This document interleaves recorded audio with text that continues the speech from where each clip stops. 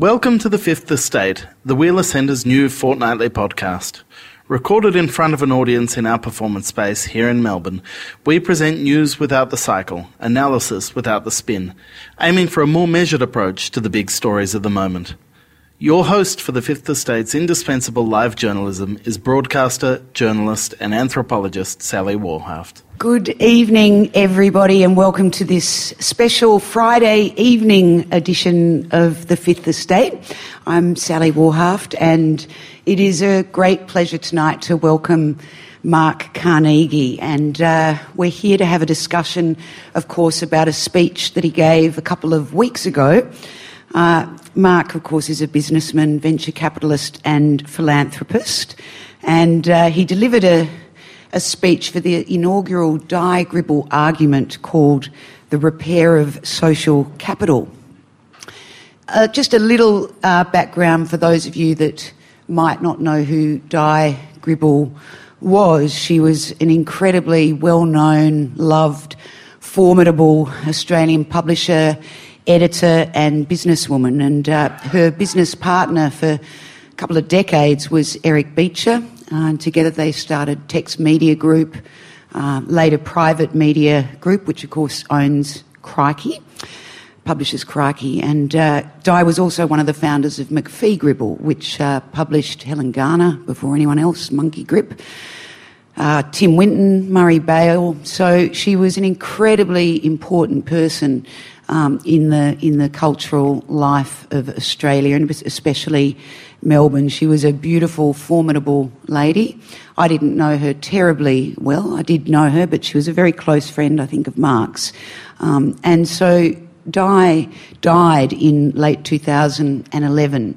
And this year, the first Die Gribble argument was started to remember her, and it was, for anybody that did know her, a wonderful way of honouring a wonderful woman who loved an argument. And the Wheeler Centre are really proud to be connected with this.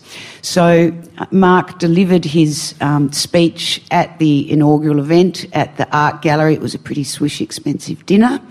And tonight, of course, is a freebie event as promised. And, well, please give Mark a very, very warm welcome.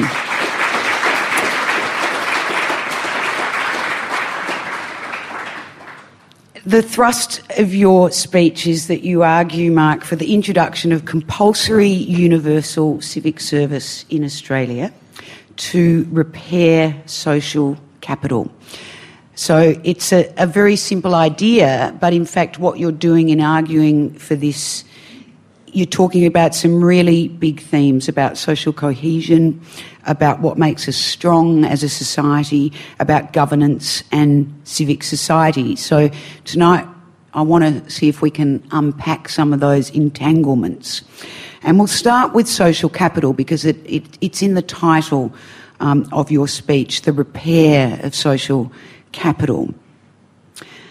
Now, there's a lot of different ideas and definitions of what social capital is, but they all involve ideas of trust and reciprocity, creating bonds between people, networks of social relationships. What do you mean when you talk about social capital? I'm still trying to come up with a concise definition. I think it's one of those things where you can see it far better in the obverse. So I was in Bolivia a while ago, and I was hearing the story about somebody who came to a pretty poor community, tried really hard to provide a tourism business for the community to make it better off. The consequence of her 2 years of work was that land that was owned by her father-in-law through essentially squatters' rights got taken back by the mayor of the community. So not only had she lost all of the capital and all of the energy that she'd spent, but also her father-in-law had his house of 30 years taken off him by the mayor. You just think about what that does to anybody who wants to contribute, who wants to participate in the community. Just the whole idea that you learn that nothing's to be trusted, that none of the institutions work the way that you think they're going to, etc. That's absence of social capital. And then the point that I made in the argument was we spent so much time self-hypnotising ourselves as a nation buying the argument that Donald Horne made about the lucky country, the idea that our resources and our natural resources are really the core parts of our competitive advantage. And I was incredibly struck by another book called Why Australia Prospered that really talked about the fact that Australia's social institutions have worked incredibly well for us really since the First Fleet, and certainly most importantly in the whole debate over how we're going to allocate Australia's land between the squatters and the settlers, and then just having resolved that and in a really intelligent way to have also been able to do the allocation of the gold bounty in a way where, yes, there was the Eureka Stockade, but that was a minor thing in the context of what could have happened to the social fabric of Australia when riches like that fell down on Australia. A lot of that, though, is about political leadership at the time, if you look at how disputes like that are resolved. Are you talking about informal networks? You mentioned in your speech things like RSLs and surfing clubs and so on, which are a form of social capital. I don't see the distinction between those. When we've got these broadly based existential things, then the web of social relationships and community groups, be they church groups, RSL, Rotary or whatever, they all serve to interlock in a complex thread of trust arrangements that actually work. And another really good example, which I didn't use in the speech, but I believe is, you think about John Howard getting the gun reform through in the shadow of the Port Arthur massacre. You think about the fact that that was done universally, and you line that up against what's happening on America's attempts, where 65 or 70% of the people in America want gun reform, and yet you are totally unable to do it. Is that social capital, though, or was that very fine leadership from a Prime Minister in a moment of real opportunity and a constituency with a good deal of common sense? It's the second part. What is that constituency with a good deal of common sense that means that somebody doesn't sit there and say, I'm going to be the shooters party and I'm going to find some way to embark upon wedge politics? The first part, no doubt, that was an incredibly powerful part of Howard being able to do something really important. It's the second part, which is the low blow, the politics of the low blow, the community of the low blow. It just isn't there at important times in Australia in ways that it can be in other societies. So, do you think that Australia's you think they're high? Our stocks of social capital are high by these kind of measurements that you use. If they are so strong, why would you meddle with them by letting government introduce a scheme of compulsion and coercion and mess with that? I think that's a really good question, and the answer is, I think that for me and all of my working life, the Hawke-Keating reforms, the broad-based economic consensus that was really through the Howard Costello years as well, was the bedrock of the social cohesion and the social compact that, as Latham said, has transformed Australia in his quarterly essay. And I think that was a really, really powerful description of how our community is so much better off as a result of having come together.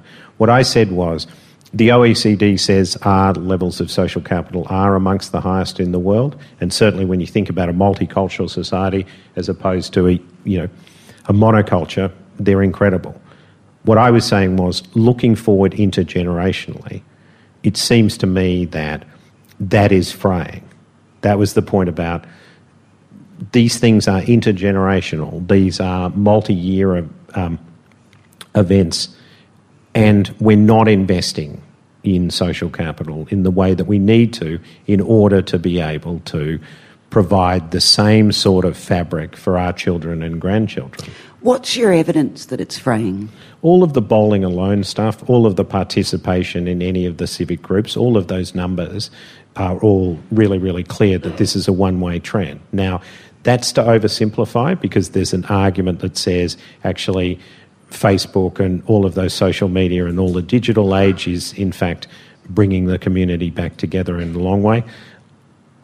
I just have to say, and maybe it's a generational thing, I reject the argument that a virtual community is the same as a real community. The nodding relationships you have at Nippers, at church, at whatever your groups are, is not the same as having a friend on Facebook, in my mind. That is true, but there are very good reasons why traditional forms of association, like churches, or the religious, actually going to church or being a member of a sporting club and so on, why that's in decline. And it's not just because people are sitting at home on Facebook. There are some really positive reasons why that golden era of social engagement has declined. I mean, one of the most obvious ones is the revolution in women being able to work. A lot of the social capital that was generated in the 50s and before was women. Yep. And they're now, of course, much busier than they used to be. They're getting new forms of social capital in the workplace, or they could be. It's very, very difficult to measure. That social capital is not just something that exists in formal groupings. And in fact, I would argue that, and this is why it's so difficult to measure, that social capital exists when you live in a society where you know if your neighbour's dead next door, where you know lots of informal things. There's Robert Putnam, and you mentioned Bowling Alone, which was a very well-known book by an American, and the decline of social capital in America, that treading footpaths is one of the, you want to build social capital, then go outside, see people that you know. But to my mind, that goes to a point about the positive. It's not, I haven't been able to find a way to encapsulate this question about social capital, but to me the most, the absolute light bulb moment about what it meant was reading Jane Jacobs' The Death and Life of the Great American Cities, and you think about what she was saying about that network of street front and mixed-use communities and what that did as opposed to these big planned communities. I just sat there and thought, I get that. And the question I'd ask you is, to make the narrative, which side of the more or less versus 20 years ago are you on? We got more or less social capital. Well, we'll put that to the audience to think about as well. Well, I would say certainly we've got less. We've absolutely got less of the forms that you are talking about. I'm prepared to separate the internet as a world we're yet to know whether the engagement on that is creating social capital. So is it being used by people to create real networks that become face-to-face? We sort of, in some ways, we don't know. I mean, I think we've also got a complicated debate to do with cognitive surplus. I mean, this is why, as you say, you go off in 100 different directions, because it's clear that even if you don't have social capital, and even so if social capital is fraying, you've got this massive cognitive surplus as a result of the internet compared to television. That is a two-way and a networked arrangement as opposed to just one way sitting there like a potato. So to my mind, another part of the conversation is we're actually in a land of potentiality at the moment. It's just that how are we going to get to do it when the risk of the free rider is just so immensely powerful in communities at the moment. And as you say, everybody's so time poor. You look at ours. So we're also time poor, and you want to get everybody out there doing stuff for nothing that many people would argue they're doing it already. but they're doing it in their own ways and of their own free will. Compulsory volunteerism, which is, I think, an oxymoron. It was designed to be one. All right, so tell us all about it, Mark. So, my description, and I've used this before, is when I started this whole conversation about which side of the social capital, more or less, debate are you on, most people, like you, are yes, less. Is that a problem? Most people are yes. Then what are we going to do about it? Well, I'm already doing so much, I really think the other guy should do it. And what I've said time and again is, I went to the phone book, there just aren't that many other guys. So if the other guy can't do it, and it is rational for everybody, be it somebody who isn't volunteering to say, I really can't because I'm time poor, or somebody who already is that say, I give at an office. If we're trying to deal with this problem, the only way we can do it is by finding some way to kickstart it and to say, this is essentially boot camp for volunteerism. This is a boot camp for being able to make people understand that carrying an Australian passport is not just about having incredible rights as a consequence of being Australian. It also is about responsibilities. And that was the point that I was trying to make, which is we already have compulsory voting, and that is something that most democracies don't have. So people could claim that's a huge affront to liberty as well. To my mind, this was just an extension to that. You carry one of the greatest passports in the world. You already decide that as part of that you're going to have to vote. Why not a little bit more? Not everyone has a passport. A lot of people that do have one don't travel far, or it's an exceptional event in their life. Social capital it tends to be strong where inequality is less.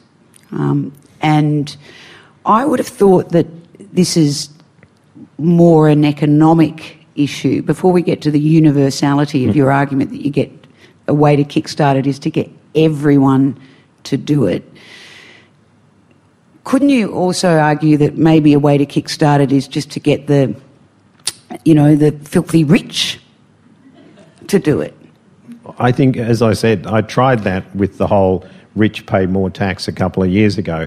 But as I've said, and I've used this line a lot, that was like trying to get turkeys to vote for Christmas. So, and so the answer is, I don't know how many of these books you've read. I don't know how many of the books that the people in the audience have read. But there's no doubt to me that The Spirit Level, which was really the book that defined this point, which is more equal societies are better societies. And they're not just better societies for the less well-off. They're the better societies for the most well-off as well, because there is just this societal surplus from more equal communities. So absolutely, I buy that as an argument about part of what needs to be part of the whole issue about repairs and social capital. But I had that argument 2 years ago. I went to the tax summit. The truth of the matter is what you see in that situation is a set of circumstances where our political debate at the moment is so clearly wedge politics driven, where every single group, the community, sits there and says, we recognise there's a huge surplus to be gained for the society out of tax reform, and yet every interest group sits there and fights for their own interests, not for the community and the society as a whole, and we get jammed into things. And my point was, okay, I've tried that.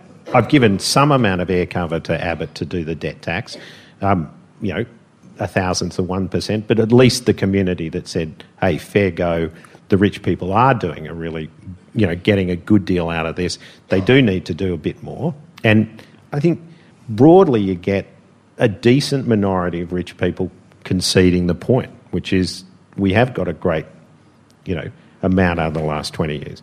But I'm trying to make a different argument now, which is aligned and goes to the same thing. This is a country that the OECD says is one of the great countries in the world, if not the most livable. there are people who are disadvantaged here. It's absolutely true. But there's a lot more disadvantaged people in lots of other places. Let's try and find some other, way to attack it, because the whole issue about tax reform, finding some way to do that, I tried that. I've seen that. You can come there and see it with me. It's gridlock. Shit is just not going to happen in that direction. So this was another front to attack the same problem. See, this is where it gets a bit confusing, though, because you've got this social capital, you've got political disengagement, you've got the need for tax reform, and I think at the heart of it is probably just the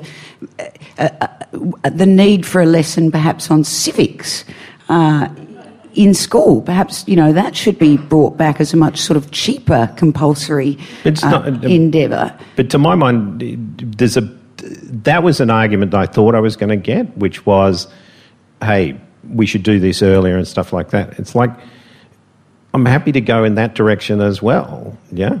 Well... And do you genuinely think that's going to work? You think about all of the issues in schools at the moment, do you really think I think we could... Well, I would personally say, yeah, I think we could take out the Christian chaplains and give a dose of compulsory civics. It'd be bloody great. But it's interesting because, Chris Cuff, who's doing this in New South Wales...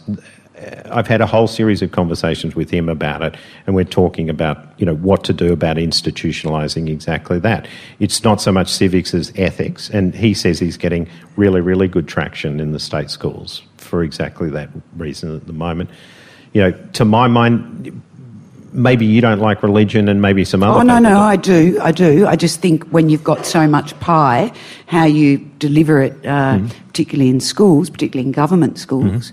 I think it's a really important thread to it, Well, let's talk about young people more broadly, because most of these kind of programs in the world, and you talk about JFK's Peace Corps, and that they've been directed at young people. And I was reading a bit about the history of compulsory service in Australia. And of course, it's mostly military service that's been an idea here. But I didn't know in Australia there was compulsory boys' service for military training from the age of I think it was like 8 years old to 12. Yep. They were preparing for this kind of service. But if what you're saying, this is an intergenerational problem and that we need to be planning for more civic connection by 2050, I would have thought that having a universal system where your name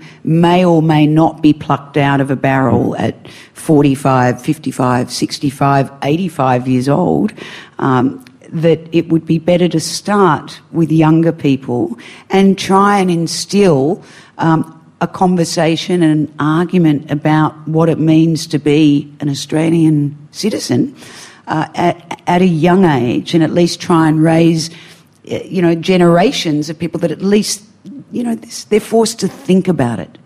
And so, again, different threads to this. I was trying to start an argument, and to my mind, there's two arguments in that. The argument about getting your name pulled out of a barrel when you're in midlife and working to go and serve in some capacity goes to de Tocqueville's point about the administrative juries being an immensely important part of what he observed in America when he wrote that book. And I sat there and thought about, should that be a part or shouldn't it?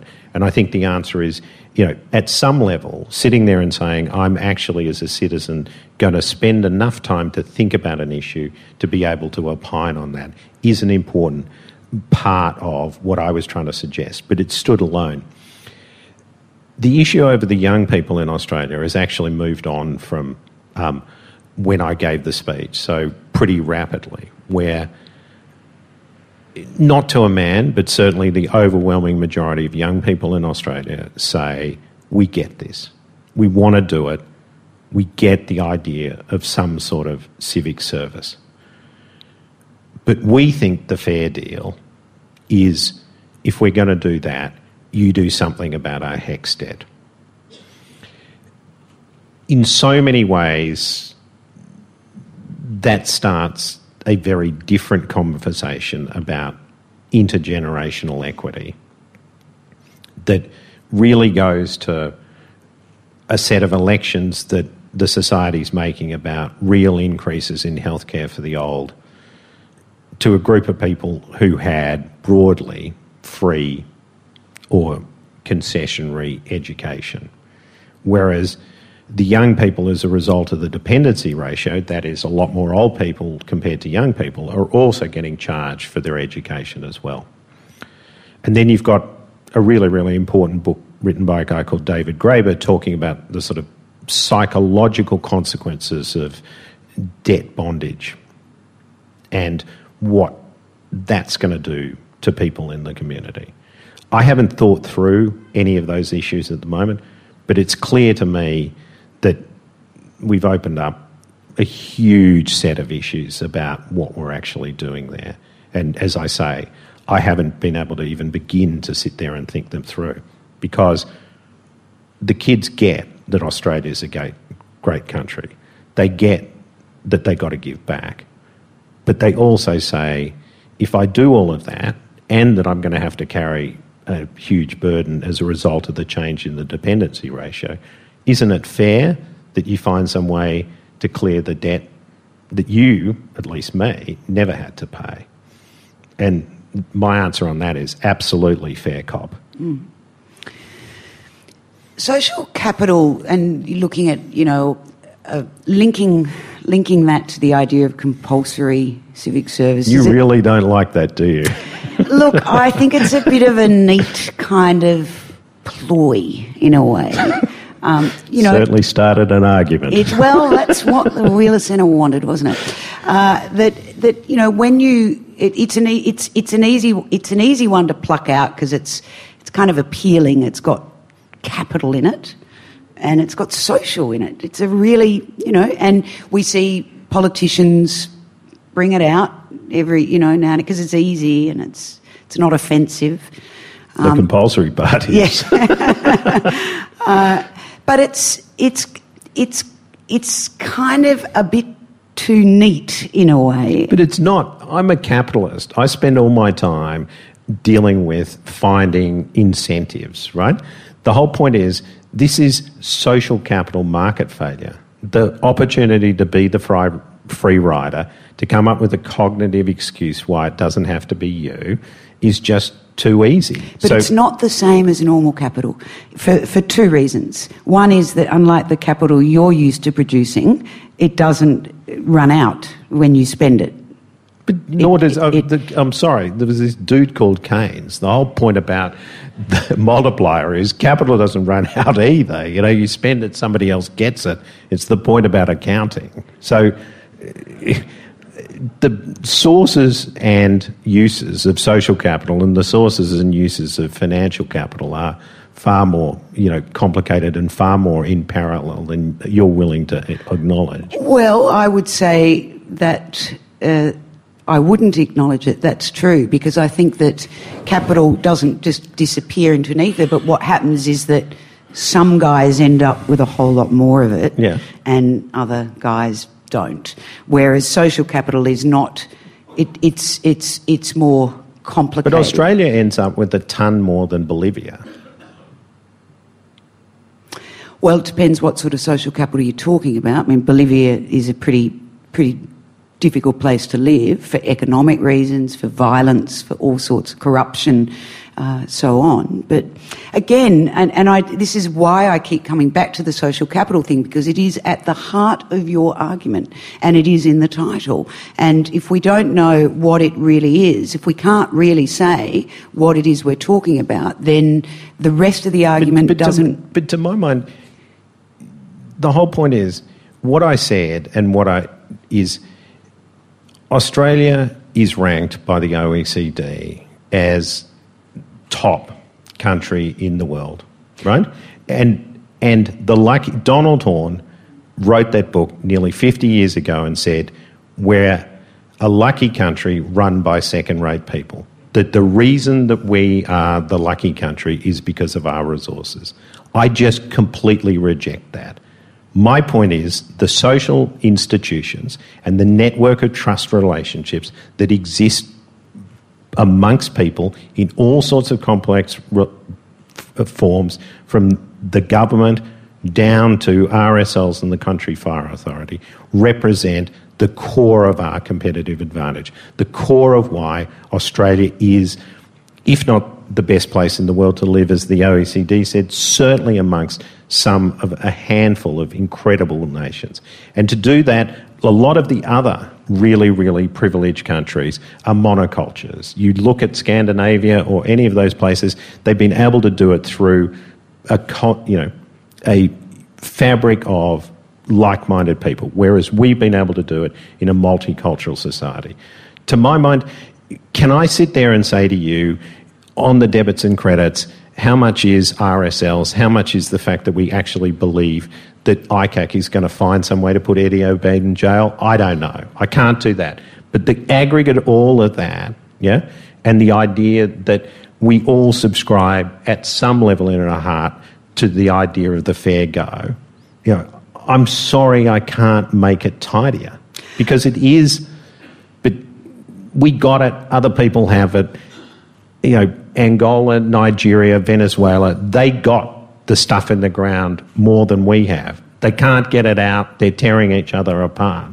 It's the other stuff that matters. But if we've got it, why would you mess with it by imposing a kind of much more sort of Venezuelan idea of governing, which is to say we're going to give you the idea that you're going to force people to volunteer. But hold on, it just is the only thing you care about the compulsory element, right?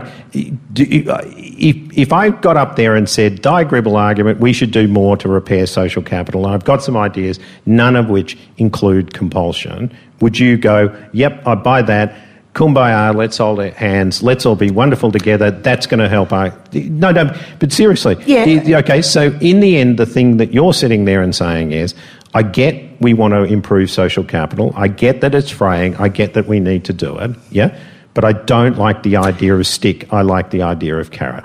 No is the answer. And in fact, from a personal point of view, yeah, I'm actually not against compulsory stuff like this, to be honest, because it just depends who it is. I think if you were going to force 17-year-olds to do a bit of civic service, I'd absolutely be into it. And so, if you were going to force the filthy rich to do it, I'd be into it. There you go. Just the other guys. No, I'll tell you what my main... I'll tell you what my main issue with it is.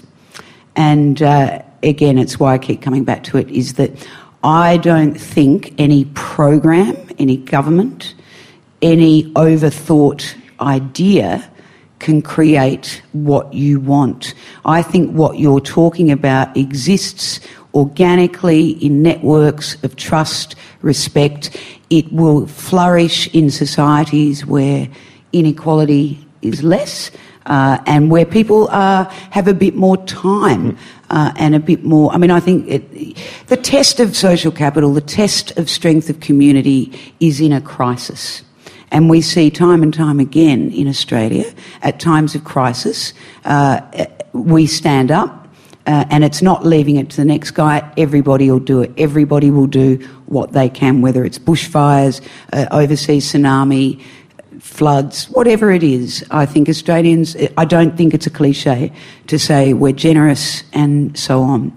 But I don't think projects and programs and theories can do anything other than disturb that, and that the best thing governments can do to support social capital is to keep inequality in check within reason and to create space for people whose lives are just too time poor and to create a more nurturing space for people to enjoy their communities. I mean, I'd probably add in, talk about compulsory, maybe a maximum on TV, how much time you can be in your car, how much time you can, sit on a computer. So then at least you're willing to acknowledge that there is a role for government or some level of legislative You are. I mean, sorry, I've got that out of you now. So you might want to run back. But from that, the point about it is some level of compulsion is needed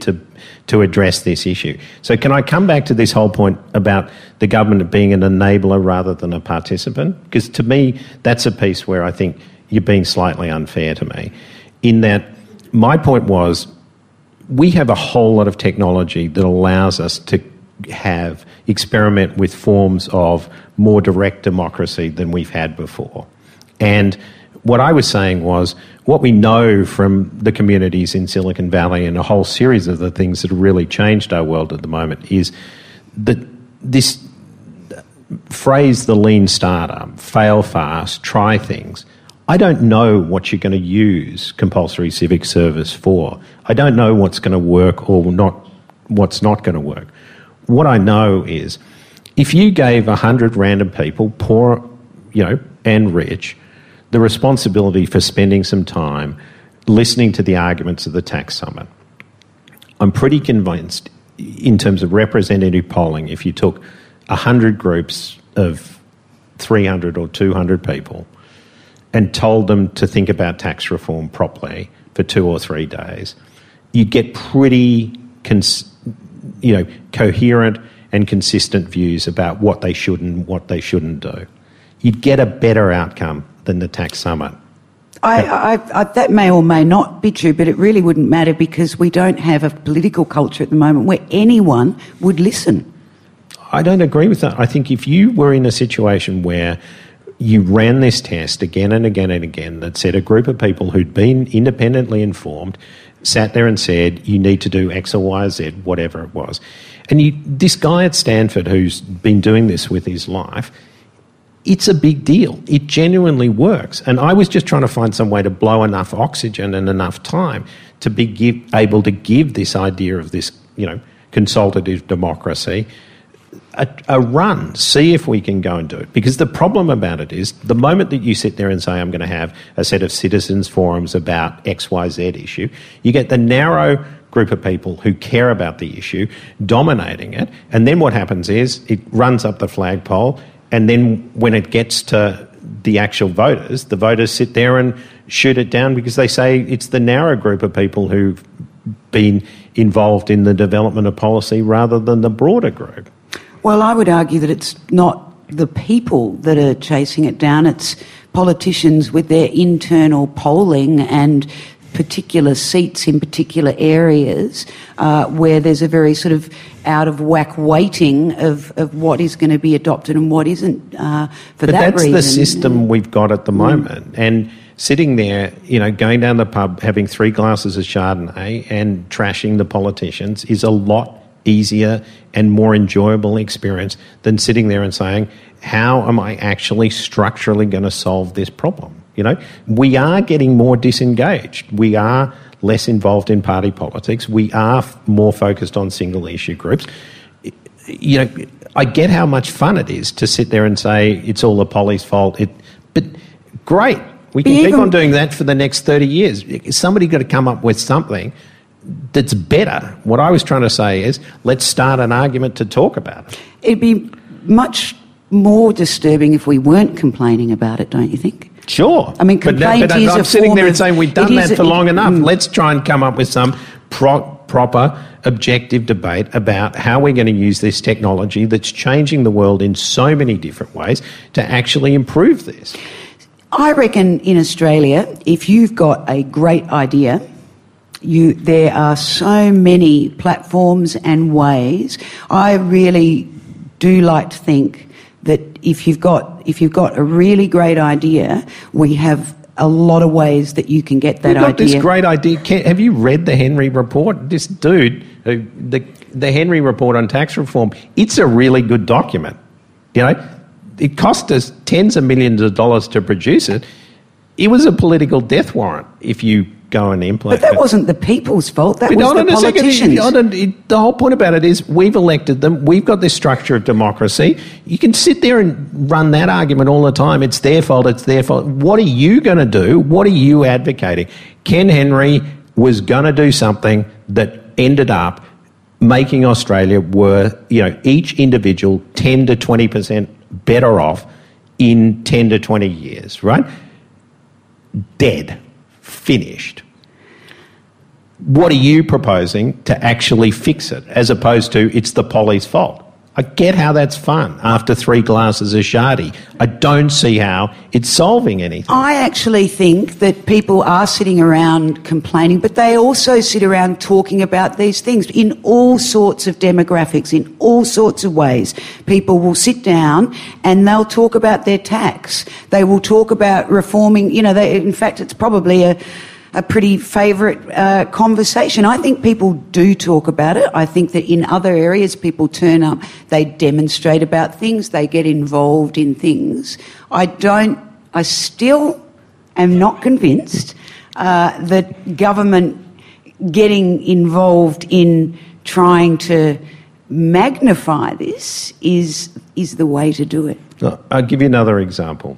So we know there's several $1 billion a year available and a huge amount of better outcomes for people in electronic health records, right? It just sits on the table. Tons and tons of money, tons and tons of better life outcomes for people, right? What are we going to do to fix that? You know it, I know it. We can sit there and have as many drinks as we like about it. Well, we don't need an Athenian Citizens Forum then to get it out there, do we? But you tell me, what are the blocks to it? The blocks to that are, they're often red tape, they're bureaucracy, they're priorities. I agree. But so what I'm sitting there and saying is, give me the opportunity to put 50 separate teams of a group of old people who are suffering from chronic illness with young people who can write code. You say, well, you can go and do that as a venture capitalist anyway. You can't, as a result of all of the sort of secrecy and privacy rules, all of the pay-all roles, any of the complexity there. Yeah? And sitting there and being able to find some way to actually mandate 50 teams of computer science students to get together with people who are heavy users of the medical system at the moment. The only way you're going to break that is with some level of government involvement. There's the rub, though. There's the con. In the end, this is people doing the work of government for nothing. That these are the kind of things that government should be doing. Let's assume we paid people to do that, right? Would you be happy to do that? I mean, I'm not an expert on No, but I'm just saying assume it's a brilliant idea. The US is doing another component of this, which is running prizes for a whole series of things. And certainly could run the prize back to incentives rather than penalties, but you still have to get government's involvement in this thing by doing a series of things of getting out of the way of the institutional rigidities that mean that we can't fix healthcare records. The other one we try and deal with is organ donation, right? Just everybody knows the society would be vastly better off if we had opt-out rather than opt-in on organ donation. But because of the religious groups and the wedge politics, we just can't find any way out of that, yeah? So how would your idea help solve that? So I'm sitting there and saying, let's find some way to say to X number of people, try 50 different ways, right? There's this thing called split testing, right? You get a group of people together, including the religious groups who find a way to say this is the argument we're willing to go to the battleground on and therefore stop any of the political change. You get 200 or 300 people, you say, here's the problem. Think about this, yeah? You're desperate for a kidney, you're desperate for a heart, you're desperate for somebody else. Somebody else is weaved in, rolled into theatre, brain dead. The organs can save 3, 4 or 5 people's lives. What are we going to do about this problem at the moment? We can't do anything because it's hidden. Getting people to actually force to be able to recruit 500 people to spend 3, 4 or 5 days thinking about that problem as a random group of Australians rather than the people who've got the narrow interest, in my view, would help us to be able to find a path through that. All right, I'm going to throw it out to the audience now to ask your questions. While I contemplate why we'd need a couple of hundred people to get together to solve a problem we already know the solution No, we don't. We know there's a problem. We can't fix it because the religious people who object to these things say you can't possibly do that. And you've got to find some way to get the religious people who are off on one side to the vast majority of the other people who don't really care about this issue too much on the other side and get them into a room. And unless you can recruit them on a random basis, you're back in this doom loop of always getting the violent majority engaging in the issue. And so it just goes round and round and round. You know, there's a surplus available to the society in getting people at random back engaged in the discussion. If you would like to ask a question or get involved in this, put your arm up in the air and someone will put a microphone in it. Put it right up there so we can Hello, thank you for that discussion. I had a very just quick question, and it's to do with, first of all, I don't know what the statistics are that you're using to talk about volunteering and what's happening there in terms of that social capital build-up.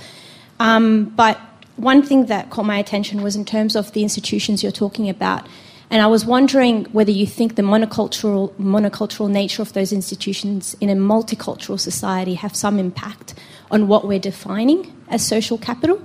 So a lot of your discussion is very Western in its point of view, and there's a lot of informal networks in non-Western cultures that are very vibrant.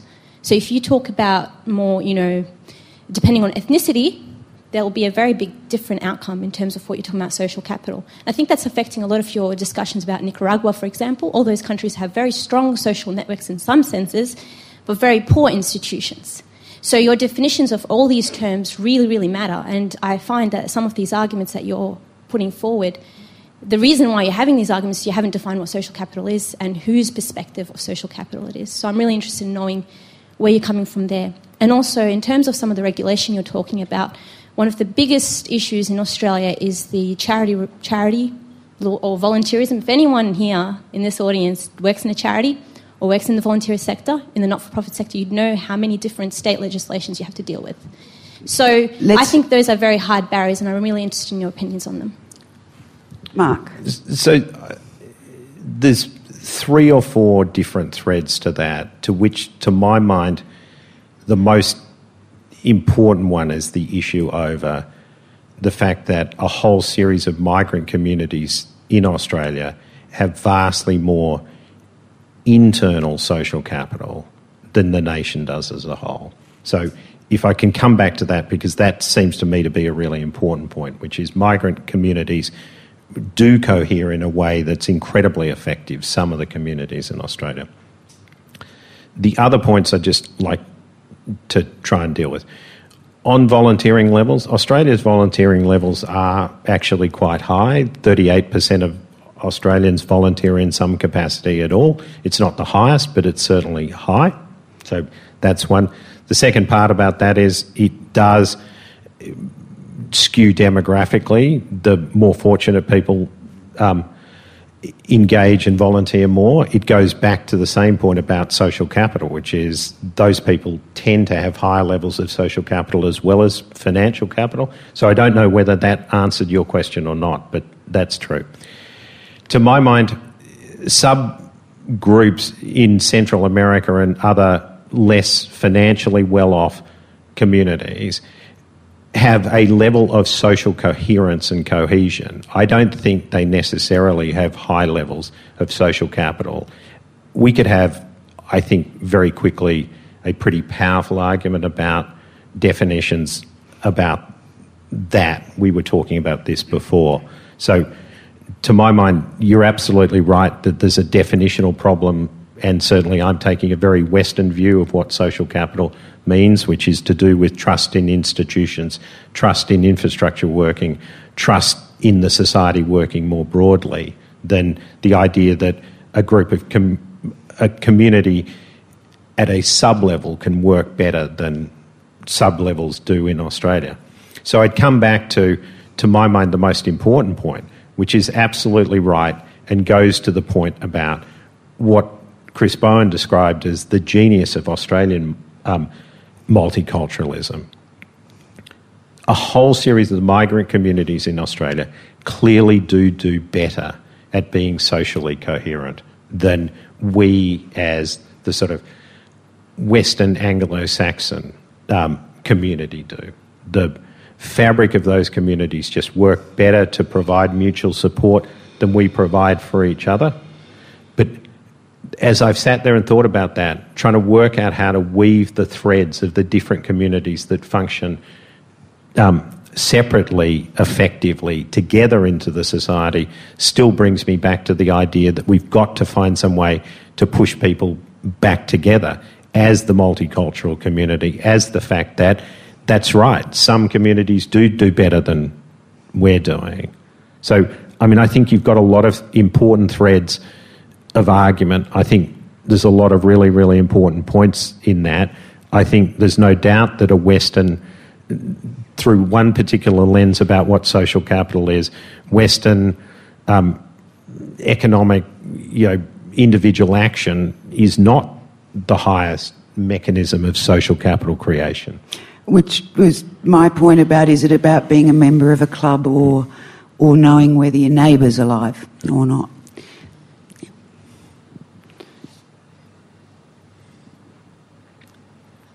Hi, I just have a question to Mark. It's about, the other day I was at a talk from the Architects Institute and it was about Indigenous housing. There was a number of people who, after hearing 3 speakers speak, just put up their hands and said, I'd like to get involved, how do I get involved? And a number of them didn't know how to go about doing that. Now, that is a particular special interest group and something that resonated with them, having heard the speakers speak, and even they didn't know where to go about and how to link up with being a volunteer in some capacity through that particular group. But I wonder whether this compulsory volunteerism idea would be a fantastic way of actually then getting those people to speak, to link up with volunteer groups in things they were interested in, but not only those things they were interested in, but also in other aspects of where need is that they may not even be aware of, and thereby improving our whole civic sense of and understanding and broadening it to things that we're perhaps not aware of. Because, like you say, Sally, then in crises, we're very good at responding, but I think we respond because we know what the problem is and we can identify it, and we relate to the fact that if it happened to us, we would then respond. And I think something that really resonates with me about your idea, Mark, is that the fact that if people respond to these ideas and get involved with volunteerism and things that they're not particularly aware of, then it will enhance all of our understanding of one another and our experiences as being Australians. So maybe it's a bit of a comment, but also a question. Yeah. So I don't know whether you know Indigenous housing's a special interest of mine. Tara, who's sitting close to you, if that's genuinely something that your group of your friends are interested in, just all I tell them is saddle up for a decade and a ton of heartbreak and a huge amount of complexity in terms of trying to engage in coming up with an important and productive solution. It is one of the great challenges for our community. Noel and I have spent the best... Noel Pearson. Sorry, Noel Pearson and I have spent the best part of half a dozen years trying to figure out what to do when government Indigenous housing projects crowd us out, when just there is so much complexity about that. All I'd say to you is so much complexity, so much requirement. To the extent there's a group of young people out of architecture that want to come and help us, provided they understand that they're going to have to sit there and essentially sign up for small amounts of commitment per year, but over a decade it will be immensely helpful to us to have you. In fact, the original architect who helped on the design of the house that we put into... Sorry. I can't you were the architect? Yeah. Oh, this is... So great. I couldn't see, sorry.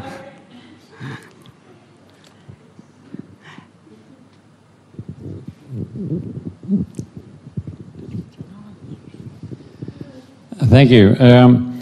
I think, Mark, the point you're making, in which Sally doesn't think it's very doesn't make much sense. My view is you've got to get young people involved in doing things. Just sitting there and talking isn't going to achieve very much.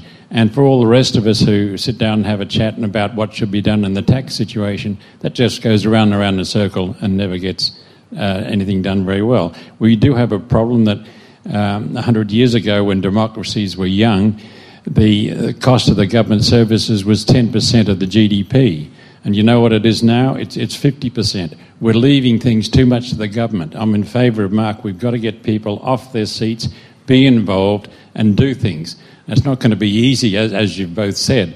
It's very hard to get processes moving, and the bigger they are, the harder it is to get moving. But good luck with what you're doing. Take that as a comment or a compliment, of which there's been few tonight. Oh, buddy. Mark, you signed up for an argument. You're a tough guy.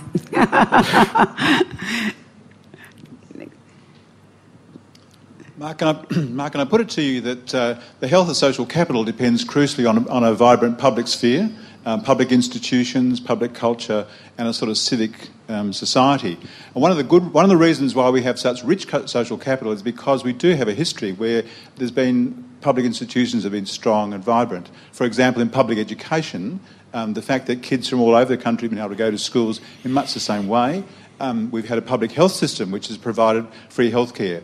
We've also had an approach to the minimum wage, which was established with the Harvester decision, which ensured that a family could be well supported. And that's provided important underpinning for the kind of networks that you've talked about. What's dismaying about the present is that much of that public culture has been eroded in the last 20 or 30 years under the rubric of economic reform. And dismayingly, we now have a government which is very committed to dismantling more and more and pushing people more towards individual choice rather than shared institutions. I guess what I want to put to you is without that public culture and public institutions, the kind of proposals you're making won't work. And so although you say that trying to get tax reform is a no-brainer, well, it won't happen, nonetheless, that's symptomatic of the fact that we no longer have that kind of cooperative public culture which could underpin progressive taxation and the distribution of resources, which you will need to pay for the infrastructure to sustain what you're proposing. So, I mean, maybe we're getting into too many details. To my mind, there is a vast difference between health and education. I don't think anybody who's looked at education says it is anything other than a great investment for the society. So I look at the decline in education as a percent of GDP with great alarm. And when you look at the intergenerational report that Costello pioneered, it's not education or any sort of growth in education spending that's going to have any impact on Australia's long-term financial position.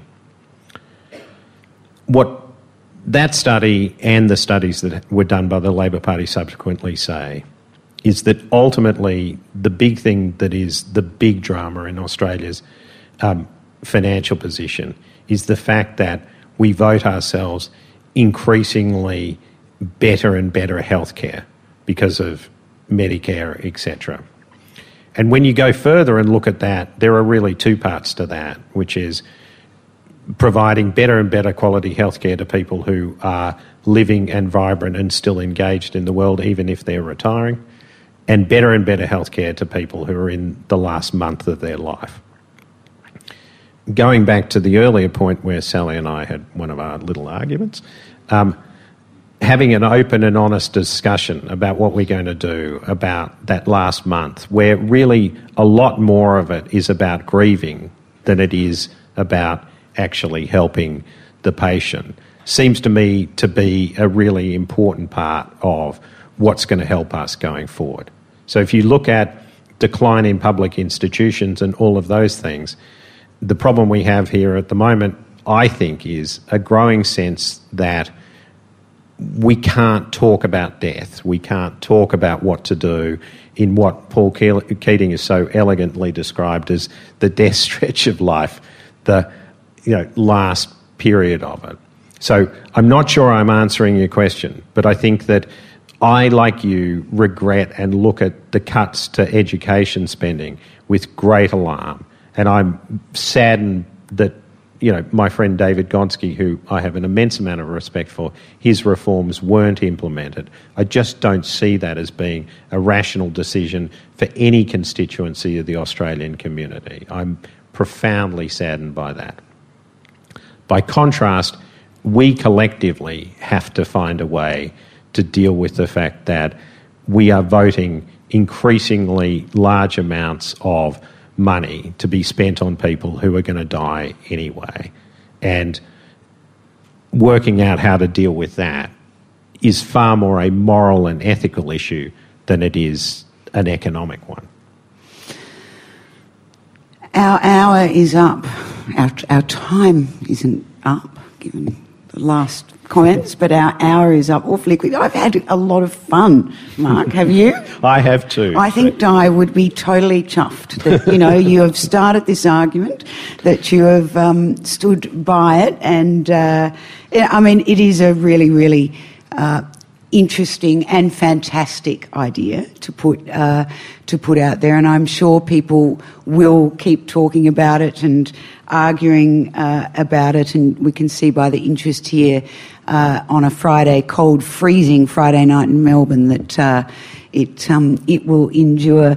Thank you very, very much. Thank you, Sally, and thanks everyone as well.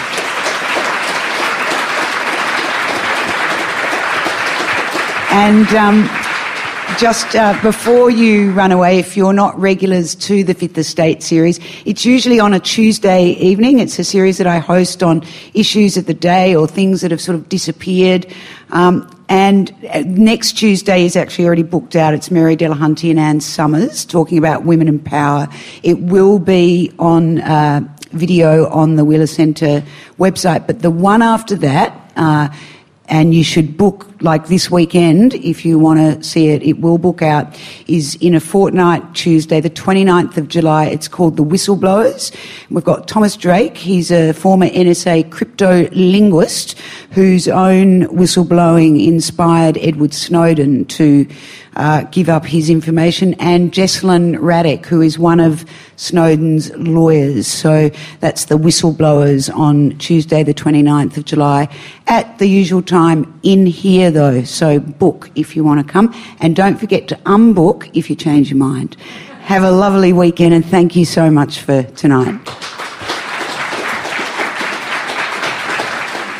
Subscribe to the Fifth Estate podcast for your fortnightly taste of provocative and considered news analysis. And for a full program of talks, visit wheelercentre.com.